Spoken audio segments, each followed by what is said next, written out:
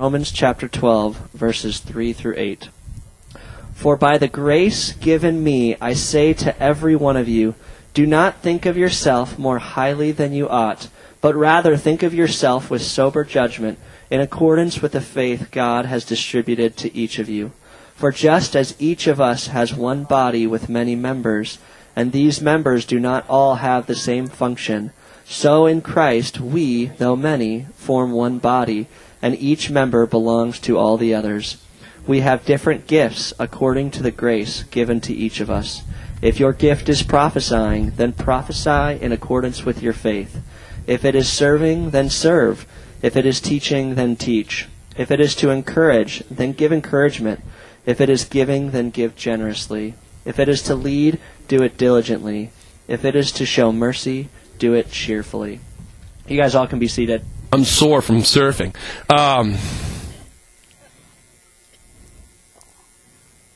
You better watch out. You better not cry. You better not pout. I'm telling you why.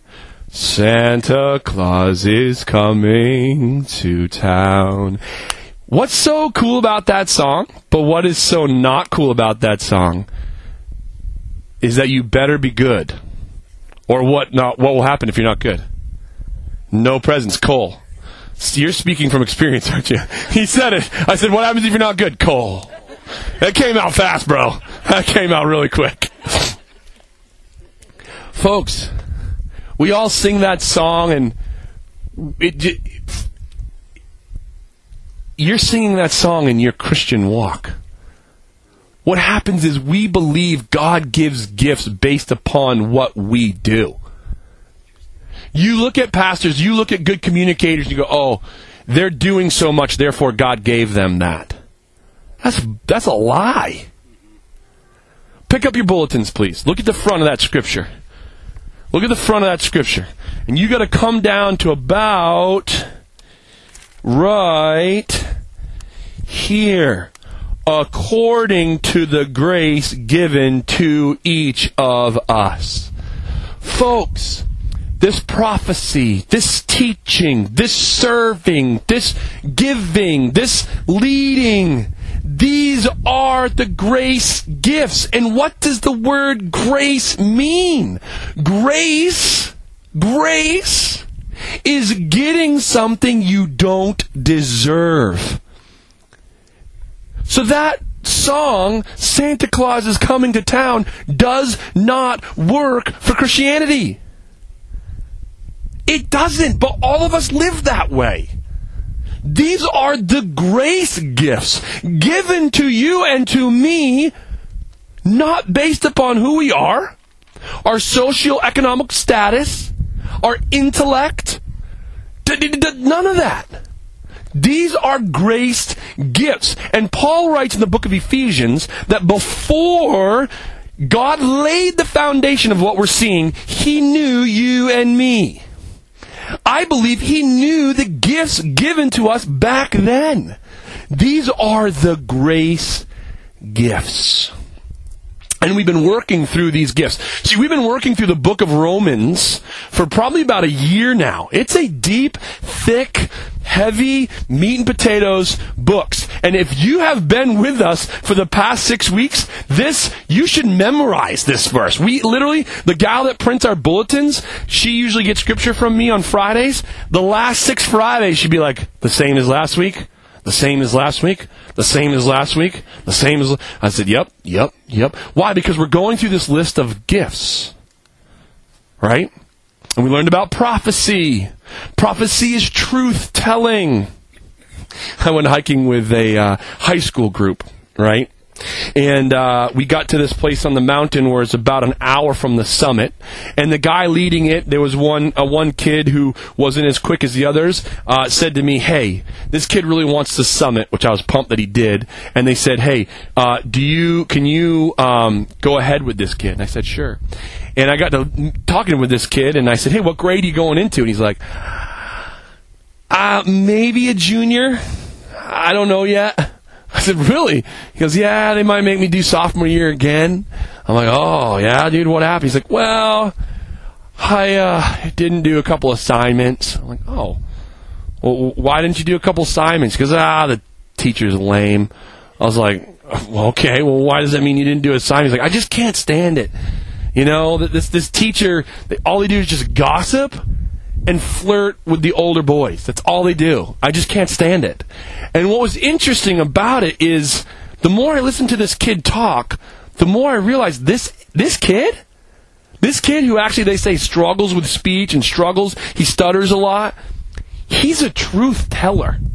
When I listen to him, you can tell he's the kid that sits in the back observing, and then he truth tells.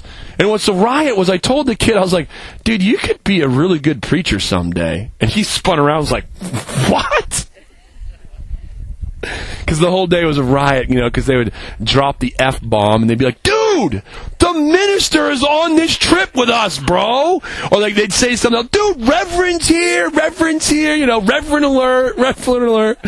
And prophecy is not so much just foretelling. That's what we all want about prophecy. It's the foretelling part, but it's also forthtelling, truth-telling. That's prophecy. And God has given that to people. And if you misuse that, you are annoying.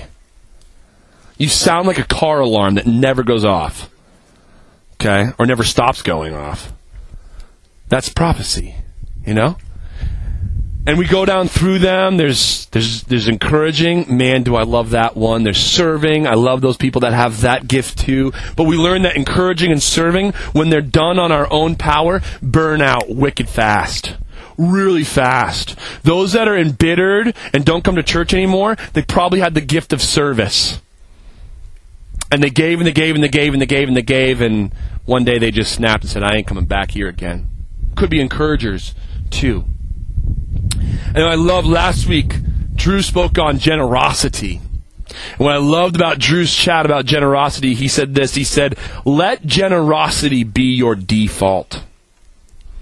And he said, he struggles with when he comes to a panhandler or somebody, he goes, I don't know if I really want to give them cash.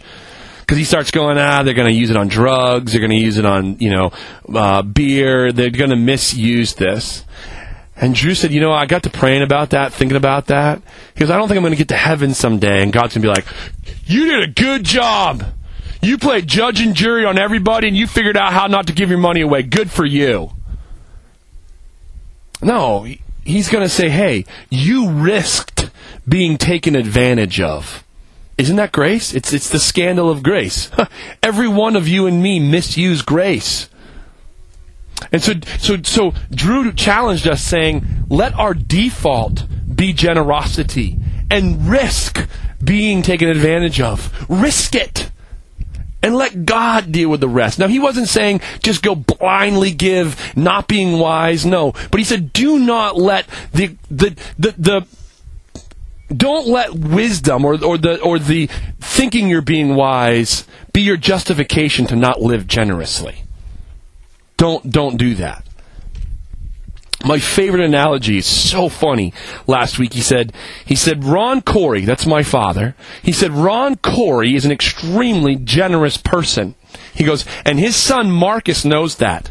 And he goes, Marcus is really good at giving away his dad's generosity. And it's so true. If any one of my friends are within 20, 30 miles of my father, I'll give them my dad's number and be like, dude, hit my dad up, he'll take you out to lunch. And these people my dad doesn't even know be like, dude, Marcus said you'd take me out to lunch. And dad's like, yeah, meet me at this place over here, we'll have a ham hoagie.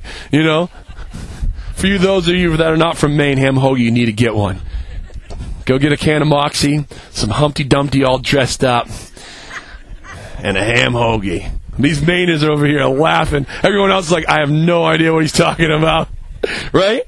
And what Drew said was this. He goes, listen, your heavenly Father is like Marcus's dad. He is a generous Father. And He's given you the authority and the right to go and give away His generosity. He wants you to be. He wants you to tell your friends, my dad's generous. Our dad's generous. So funny. We had a family reunion last Sunday, and we were sitting after the family reunion having ice cream with my parents, and I told my parents that analogy that that Drew had used, that I am really good at giving away dad's generosity. And I'm not kidding you. My mom's like, ice cream came out of her mouth. She's like, he knows you so well. She goes, yeah, you've been giving your dad stuff away since you were born. And so today we come to leadership. Today we come to leadership. And a lot of times when it comes to leadership, we have a couple different responses or a couple different feelings towards leadership. Either A, we're gunning for it. We want it. So we actively, aggressively go after it. Right? Or B, right, we do the false humility thing. Oh, no, I'm not a leader. Nah. No. But all the time you're like, oh yeah, people follow me. Hey, listen to me. You know that person that like drops the wisdom bomb all the time, but then they know they do it. They're like, yeah, everyone thinks I'm wise, you know. Or then there's the opposite. There's the people like, you can't make me leader. No way. And they avoid leadership at all cost. Those are like our three, you know. There's like the power-hungry leader person, right? I am in that court. Man, I got so humiliated in college. Right, I came from this little tiny western town in Maine where I was the quarterback. I was the president of the class. Whenever there was a public speech to be made, I made it. I was up front in the spotlight all the time, and I loved it. Then I went to college thinking, oh, they must know who I am. They must obviously know that I'm supposed to be in the spotlight. And so I came onto my college campus and like, yeah, I'll be an RA. Yeah, I'll lead that group. Yeah, I'll give a speech. Didn't get chosen for an RA. First thing I ever got denied for. Didn't even let on to any of the worship teams to play my guitar and sing. They're like, nope. And then what was even the biggest blow? They even denied me to be on the men's ministry.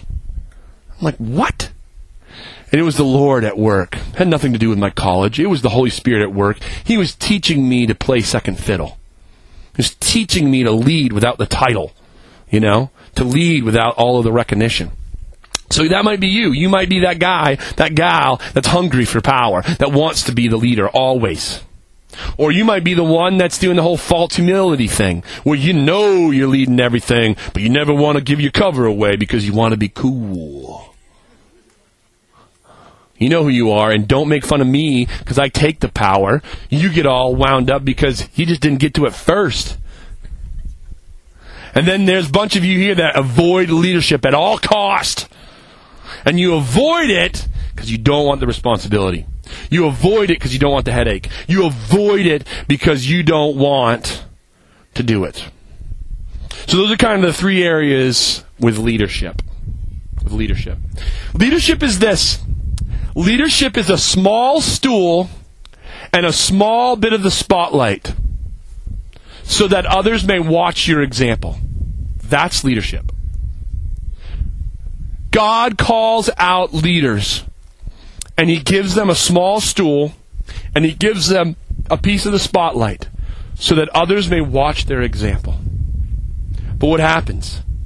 What happens is people like me take that small stool and we think it's huge. And we're like, yes, I'm the leader. I want everyone to follow me. And just as soon as someone doesn't follow me, I get all wound up. Right? Or maybe you're the opposite and you just ignore the stool, ignore the spotlight, and you keep pushing it away. Don't judge me. Your move is just as selfish. You hear what I just said? Don't judge me for wanting a bigger stool and wanting more of the spotlight. You're not justified in avoiding the stool and avoiding the spotlight. Both are selfish. Both are. Leadership is a small stool. It's a small piece of the spotlight that's given by God. There is a story in the Old Testament in the book of Numbers, chapter 13. If you want some notes, put that down. Chapter 13. If you want to see a unique story about leadership. The Israelites had come out of Egypt. They had seen God do miraculous things. We're talking about the plagues, folks. the plagues.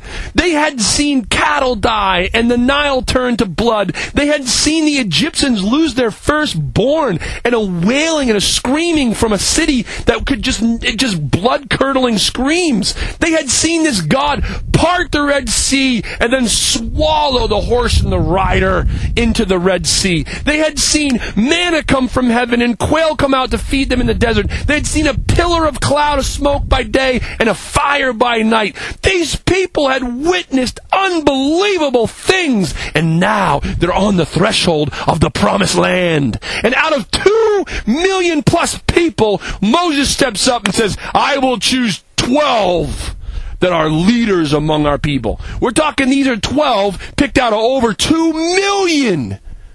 12! Do you know what that's like? That's like being an Olympic downhill skier. Do you realize how hard it is to become an Olympic alpine skier? They take about 12 from the men's alpine team. Do you realize how many youth skiing programs there are in America? Hundreds of thousands of kids are skiing as little kids in race programs. Only about 30 of them, of men and of women, 30 of each, will make the U.S. ski team out of those hundreds of thousands. And you ready for this? Even when you make the U.S. ski team, only about 12 of those 30 guys and 12 of those 30 girls are going to go to the Olympics. Talking about narrow margins, huh? It ain't like that in football. I got friends that are in the 200th greatest skiers in America right now. The 200th greatest skier. They're not on the U.S. ski team. If you were the 200th greatest baseball player in America right now, you'd be on a team. You'd be making $1 million. You're the 200th best skier in America, and you are not on the U.S. ski team. You're not even skiing for a D1 college. Alpine skiing is a very narrow top. Very narrow top. I got friends that are in the top 100 that aren't even on the U.S. ski team. You're in the top 100 football players in America, you better believe you're on an NFL team. Okay? So when Moses picked 12 people, 12 men out of over 2 million, you better believe that those 12 boys were some leaders. And he said, here's what we're going to do. We're on the threshold of the promised land. The whole reason why God brought us out of Egypt, back to our homeland. He said, you 12 are going to go in. You're going to look at the people. You're going to look at their cities. You're going to get a report. You're going to look at their land. How, can we farm it? How's it going in there? And you come back and give us a report. And if you know the story, what happened? The 12 went in. I bet their hearts were pumping. Oh, we're finally here. We're finally here. And I got picked out of 2 million. I'm the man. I'm going to take these people down. And they go into the promised land. And they go, and they actually, not only do they go deep. They go way into this thing. And they even steal produce. Right? So these guys were brave. But what happens when they get in there? They look around, they're like, whoa, these people are strong. And these people have cities that are fortified with walls. And you know what? Here's the thing. Where did those people just come from? They had just spent time, a lot of time, in the middle of nowhere. Wilderness, desert, nothing. And then they came into a civilized world. And they're thinking to themselves, we are 2 million vagabonds that live in the desert. No way we're taking these people who know this hill country, that have towns that are all fortified with walls and have actual soldiers and stuff. No way. And so they come back to the people, and 10 of them report, not happening, we ain't going in there, we're going to get our butts kicked. And 2 said what? No, are you crazy? Don't listen to these boneheads. We got Yahweh. We got God. We took on Pharaoh. Pharaoh at that time was the greatest leader, the biggest, dominant, most baddest leader in the world at the time. We kicked his butt. You guys are scared of these bunch of hillbillies? That's what they were. They were hill country people. It was almost like we went into Maine and saw a bunch of hillbillies. We're like, whoa. Have you seen those guys? They know what they're doing. That's what happened. They came out of the hills and said, we can't take those hillbillies. They're from Tennessee. And the two said, are you guys crazy? Oh, Tennessee already left. Never mind. They said, oh, they're still back there. Hi, Tennessee. They said, the two, Caleb and Joshua, said, are you guys nuts? Our God parted the Red Sea. You forget that? That's just a couple miles back. But that's leadership. And I don't care who you are today. Every single one of you are a leader in one way or another. Either you have kids, you have a job, you have a social life. You are leading something. And here's the thing. Are you going to lead out of fear, or are you going to lead out of faith? And 10 of the 12 led out of fear. And guess what fear does? It spreads rapidly. Fear is a disease that spreads rapidly. Faith doesn't. Faith is like exercise. It's really hard. No one wants to do it. I don't blame you. Getting off that couch is step number 1. That's rough. And those boys were like, Joshua and Caleb were like, no! What are you guys doing? And the other 10 said, no, we could never take them. And what happened? The Bible says that fear spread across the 2 million people from those 10 guys. Just 10. Just 10. Fear spread across 2 million people. And they said, we're not going to go in. God was so ticked off. He said, okay, you bunch of bums, we're starting over again. I am going to hit the reset button. I'm going to kill you all. And then I'm going to raise up a new group of people that will go and actually take the land I have for my people. And what I love about Moses is like, no, God, stop. No. Please don't. Please don't. And what I love about Moses, he's just like my kids. Have you ever noticed your kids come up with an argument that they try to they're trying to sell you something. And what's funny is they've learned that from me. But that's what Moses does. Moses goes, God, don't kill us, because then the rest of the world will know that you took your people out of Egypt just to kill them. He turned it back on God. He said, no, you want your name to be good, so don't do that. Isn't that crazy? He had the audacity to do that to God? That is that's some guts, man. And what's awesome, God said, okay. But here's the deal. You're going to go back into the woods for 40 years. You're going to lose about 100,000 men from a disease. You're going to lose those 10 that went in spread fear. They're done, okay? And Moses, you ain't seen the promised land. And anybody older than 20, except for Joshua and Caleb, the rest of you ain't seen it either. Go take another lap. That's what he said. Did your gym teacher ever tell you that? Did your PE teacher? Take another lap. Did your coach ever tell you that? Take another lap. I remember when we were playing high school football, and if my coach was not getting through our thick skulls, right, we'd be doing this play, and we just weren't paying attention, we weren't doing it. He'd get so frustrated, he'd throw his clipboard down, take another lap, run to the top of the hill and back. We'd have to run to this hill and touch this thing and come back. Any of you guys in the military?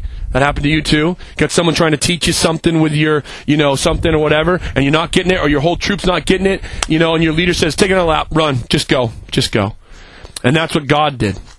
God was sitting there, he was like, oh my word, guys. All right, take another lap. Take another lap. Why? Because of bad leadership. Bad leadership. Guys, leading is crazy. It's huge responsibility. 10. Count them. Fingers. 10. 10 bad leaders disrupted over 2 million people. 2 million! And made them go back to the desert for 40 years. Leadership is a scary place. But if you avoid it, to try to avoid that, that's not good either. You are all leaders. Everyone sitting here. And leadership is best when it is under the guidance and under the leading of our Heavenly Father by the power of His Holy Spirit. Lord, we thank you for the gifts. We thank you that they're given to us by grace, not of any work that we've done, not of any skill that we possess, not about any family that we've been part of, not about any resources that we have, that these gifts of prophecy and teaching and encouraging and serving and leadership, they're given to us, God, by the grace. Grace. None of us deserve them. So, Lord, apparently you know what you're doing. So by the power of your Holy Spirit, would you help us to submit, get out of your way, and let you do your work through us? This gift of leadership, God, is scary. It's scary, but Lord, we watched you work in Abraham's life. And God, you gave Abraham the gift of faith. You told him something, and he did it. Abraham believed, God. I have a hard time believing sometimes. Would you give me the gift of faith like you gave Abraham? God, and Moses had unbelievable patience with his people. He had the gift of patience. Would you give us the gift of patience that are in leadership, especially those that are having children? Help us to have patience. Lord, you gave David the gift of passion. You said he was a man after your own heart. He was a passionate man. And Lord, you gave him the gift of transparency. He was very vulnerable with his people. Would you give us, God, by the power of your Holy Spirit that are in leadership, transparency and the power to be vulnerable with our people? Oh, and God, you gave your Son, Jesus, the greatest gift of leadership of all. And that was to lay down his life. Not even for a brother. Not even for a friend. Jesus, you laid down your life for enemies. God, that's a beautiful gift of leadership. Oh, give us the grace of your Son, God, that we might lay our lives down as leadership. That we might sacrifice maybe our comfort, our time, our resources, our money. That we might lay those down for the sake of the kingdom, for the sake of the gospel of Jesus. By the power of your Holy Spirit, God, rise up leadership in us. That we might work together, loving one another, forgiving one another, all to build your kingdom, God. To show people the glory that you have. Not that we're going to make you more glorious, but that we are just going to work together to reveal to the world that you are glorious. And you are an incredible good Father.